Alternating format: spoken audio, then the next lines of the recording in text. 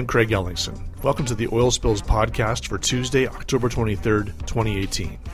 With me in the studio today, I've got Jim Matheson. How are you? And I've got Rob Tchaikovsky. Good afternoon. I was just going to say, Rob, you're doing the trip on this weekend, right? Nashville, Chicago, yeah.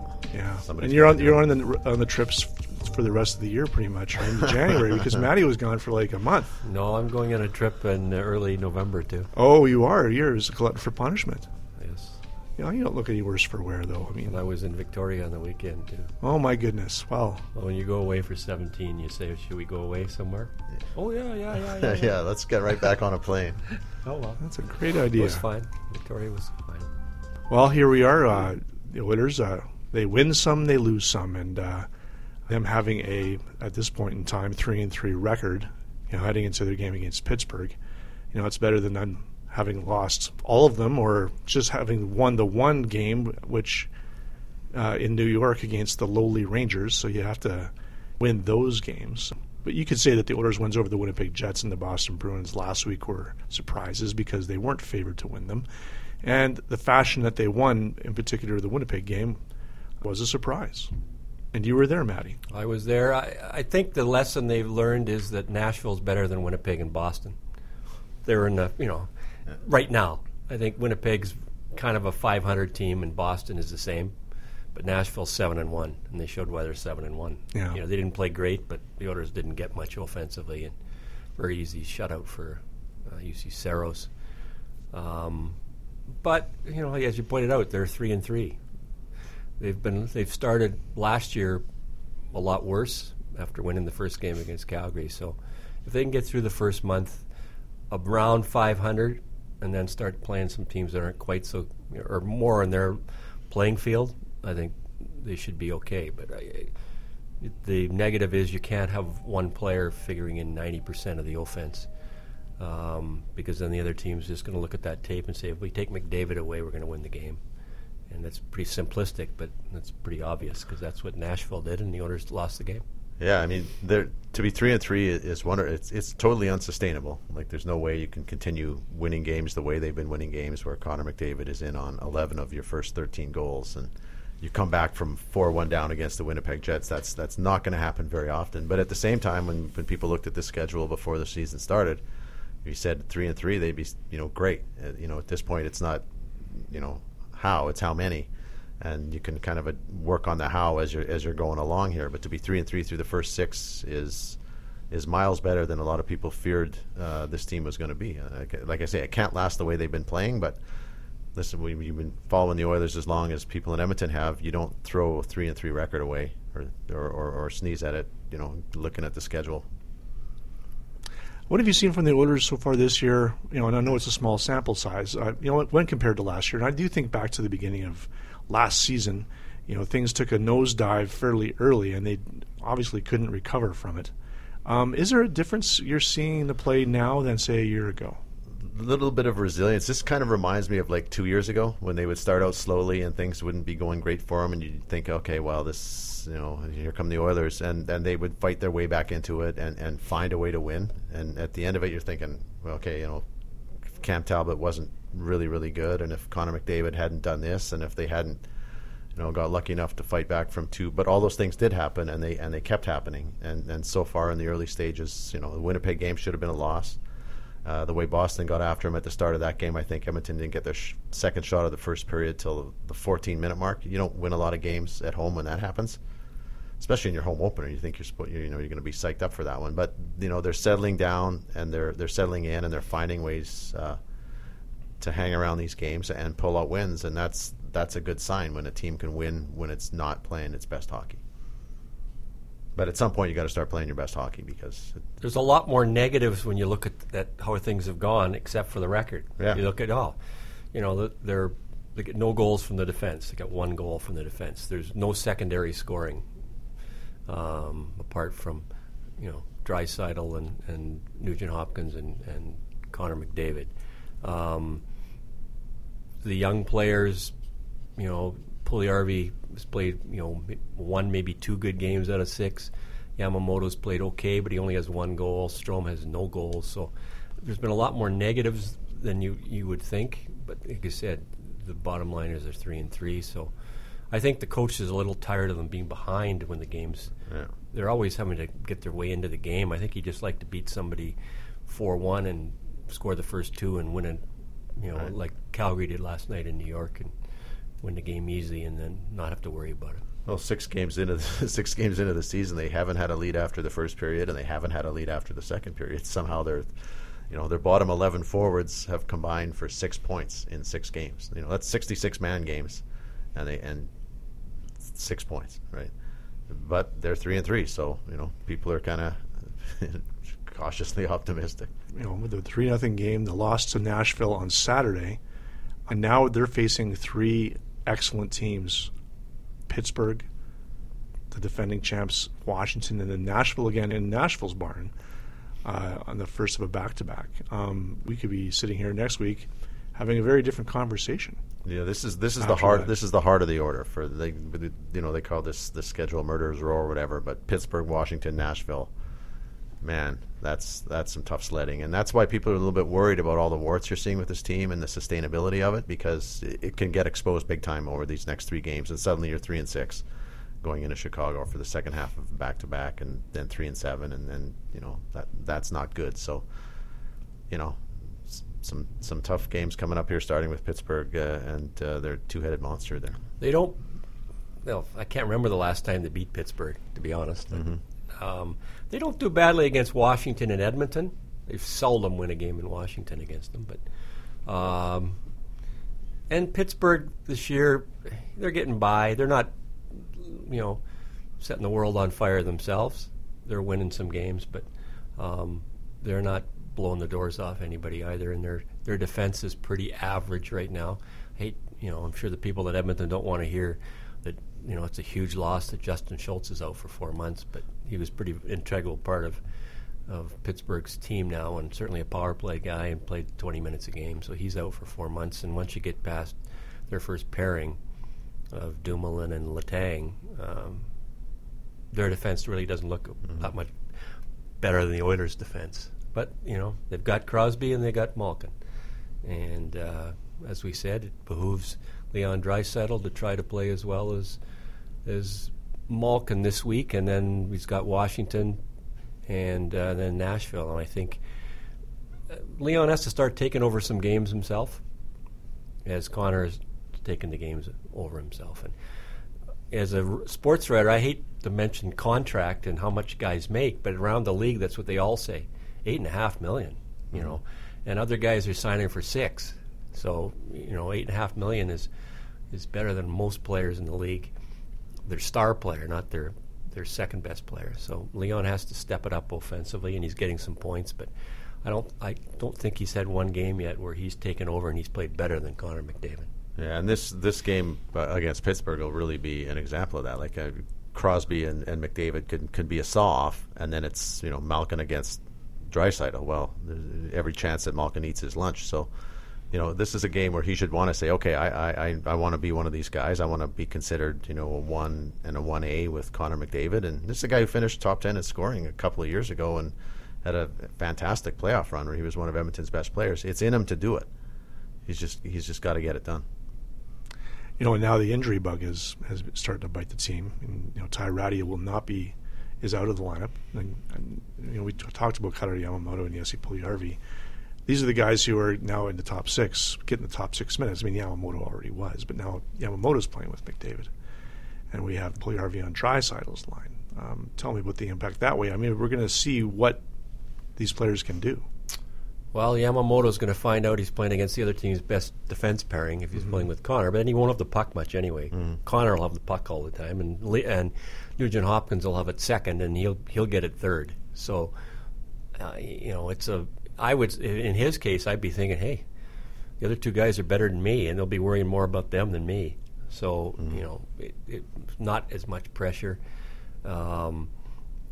as there could be, playing a little down the lineup, and they're saying, well, where's the goals from you? You're on the first line now, but if you're a fan, you're saying, okay, Nugent Hopkins and Connor McDavid are the big wheels, and I'm along to help out, but that's it. And Puljujarvi's case, I don't know what. I've watched him now, and he had a good game in Winnipeg where he scored a goal. He got inside, right in the crease, and banged one in. I just don't see it often enough. I still see a player who doesn't seem that comfortable with the puck on his stick.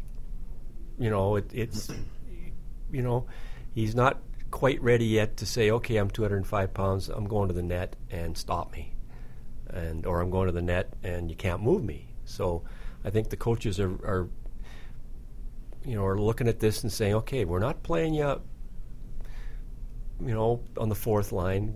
We haven't been playing you on the third line against fifth and sixth defensemen. Now you're up playing against third and fourth defensemen, and show us more. Show us more than one goal in 6 games. And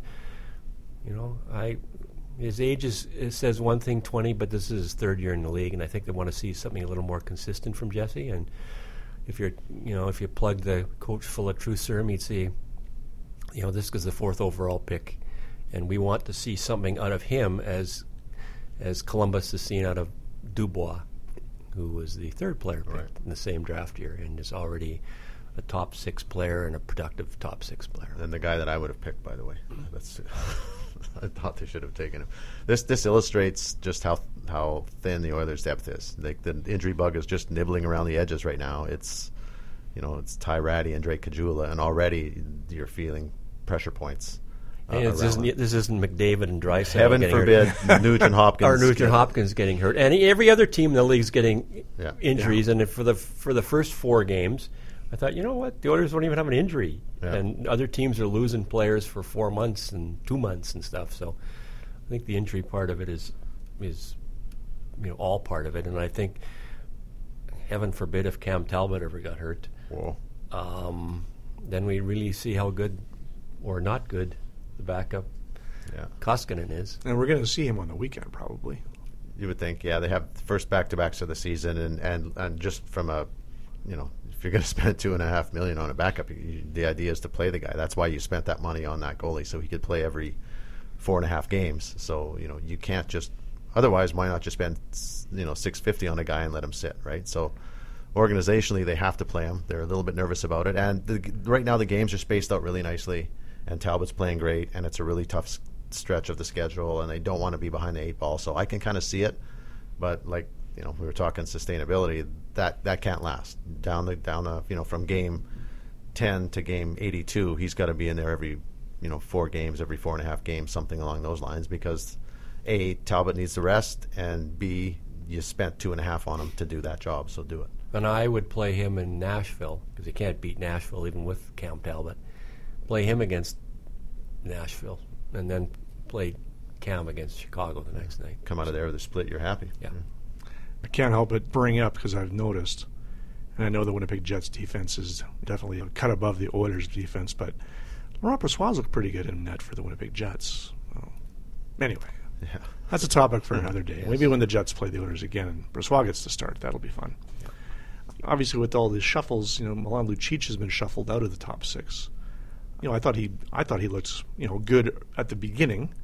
What's happened now? He's dropped down to play with Strome, and I know Cooper Marody is up from Bakersfield, and then he was skating on the 3rd line today at practice. I think he's still getting first power play time. If he was not getting power play time and on the 3rd line, then you'd be saying, okay, what's going on here? True. I think he's done other things. I think he's been aggressive. I think he's handled the puck okay. But his points came in the first game, and he doesn't have any points. And he's had no shots, which would be a little disturbing for me. He's only had 4 shots in 6 games. And he needs more than that. And there's too many referees in the league looking at him now. Every time he hits somebody, he gets a penalty. There's a lot of good hits. He's taking a penalty. So he still looks better right now than he did at the beginning of last year, although he did get more goals last year in the first half than he certainly got in the second half. Yeah, they just, he's a tough one. I mean, they have to find a role and some line mates for him and play to your strengths. And too bad he's making all that money, but his strengths might not be filling the net. It might be in another way. And people are thinking, well, why are you paying a guy $6 if he's not going to be scoring for you? he's got to get that going. And again, he isn't a guy who carries the puck up the ice and dangles and everything. He's a guy who hangs around the net and jams in the rebounds and has a, gets a shot in from the hash marks or something along those lines. So that comes from everything else too. Your team has to be going, your line has to be going for him to get those opportunities, because again, he's not going to be McDavid and pick it up at his own blue line and wheel over the, beat the defenseman wide and score. His offense is kind of generated on the team playing well, because guys who are big and strong and have a decent shot and a decent release park themselves around the net, and when the team's playing well, they get those chances. And right now, the Oilers aren't playing well, so it's manifests itself in him not getting any sort of production going. I'll bring up defense as well. Matt Benning's on the shelf; he's injured, so we're going to be seeing Kevin Gravel play here pretty soon. With either Evan Bouchard or Jason Garrison on the third pairing. And then I think about Evan Bouchard, and the clock's ticking on the 9 games without having to eat up a year of his contract. I don't know what they're not tipping their hand. For me, he's surviving. He's not thriving. He's surviving. Either playing him careful minutes. He's getting a little bit of power play time. He hasn't. I haven't noticed him making any mistakes that we go, oh man, that was a terrible mistake. I think he's being schooled a couple of times by how strong the players, way stronger than they are in junior hockey, and a little quicker and tighter on the net, with those give and goes and stuff. But I don't think he's played badly.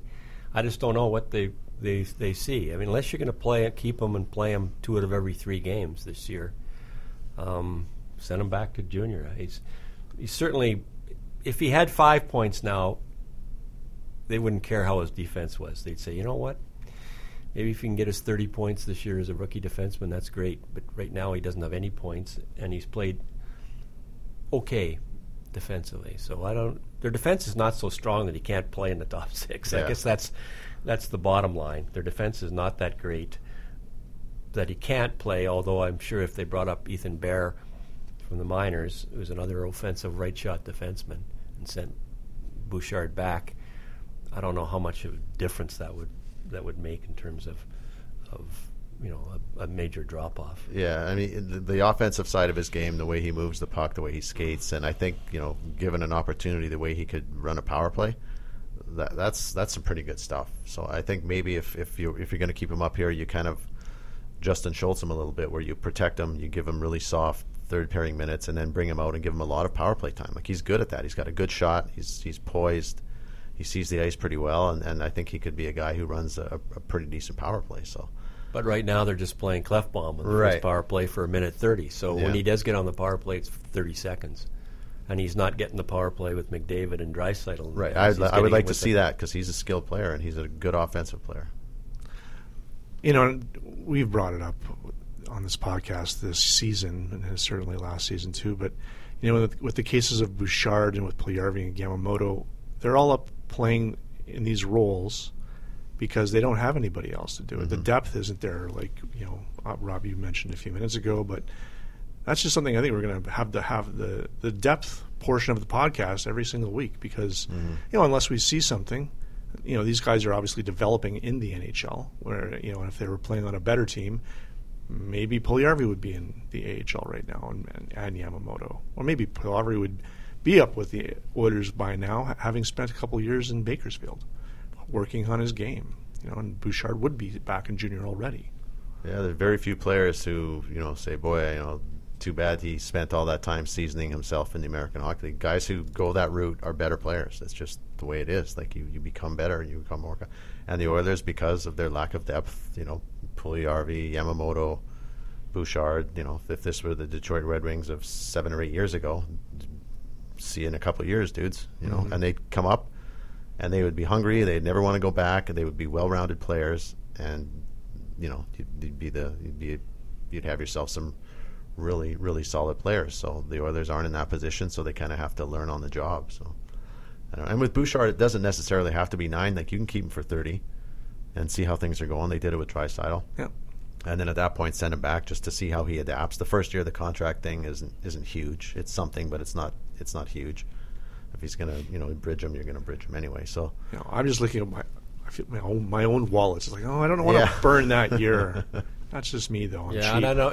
I subscribe to the theory that young players should go down to the minors and dominate in the minors. Right. So you're saying, you know what, he's too good for that league. Right. And then bring him up and make sure you play him with offensive players in the NHL too. You don't bring him up and play him on the fourth line. You bring him up and play him with good players. But Rob's right. They don't have a lot of depth in the minors. And they brought up Cooper Marody, and I firmly believe that if he plays well in these half dozen games and looks better than some of these other guys, he'll stay. And somebody else will be out. You know, I think they're dying for somebody on the third and fourth line to give them some sort of offense. And you know, right now it's not there. And they saw a guy like Ty Ratty come up and do it. I mean, different situation. He's older, but you know, give a guy from down there an honest look. And if he can do it, then the guys that you're trying to get with the cattle prod at the NHL level, step aside, because we got a guy here who's hungry and wants to bring it. I'll leave you with this. Are the Oilers going to win a game here in their next 4? Yes. Yes. They might even win 2. I think they'll win the Washington game. I'm not so sure about Pittsburgh. There's still a number of guys that played in this team that can't seem to get over the hump and beat Pittsburgh. I don't see them winning in Nashville. No, Chicago. But they can win in Chicago. Chicago's not playing that great. And I can see them winning 2 of the next 4. And to be brutally honest, they better win 2 of the next 4 because 500, and then they'll start to play some teams that aren't as good, you know, theoretically as the teams they played. So they need that.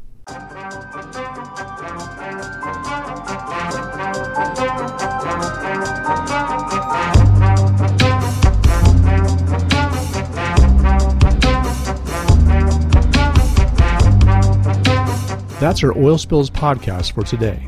You can listen to our show via iTunes, Google Play, and SoundCloud.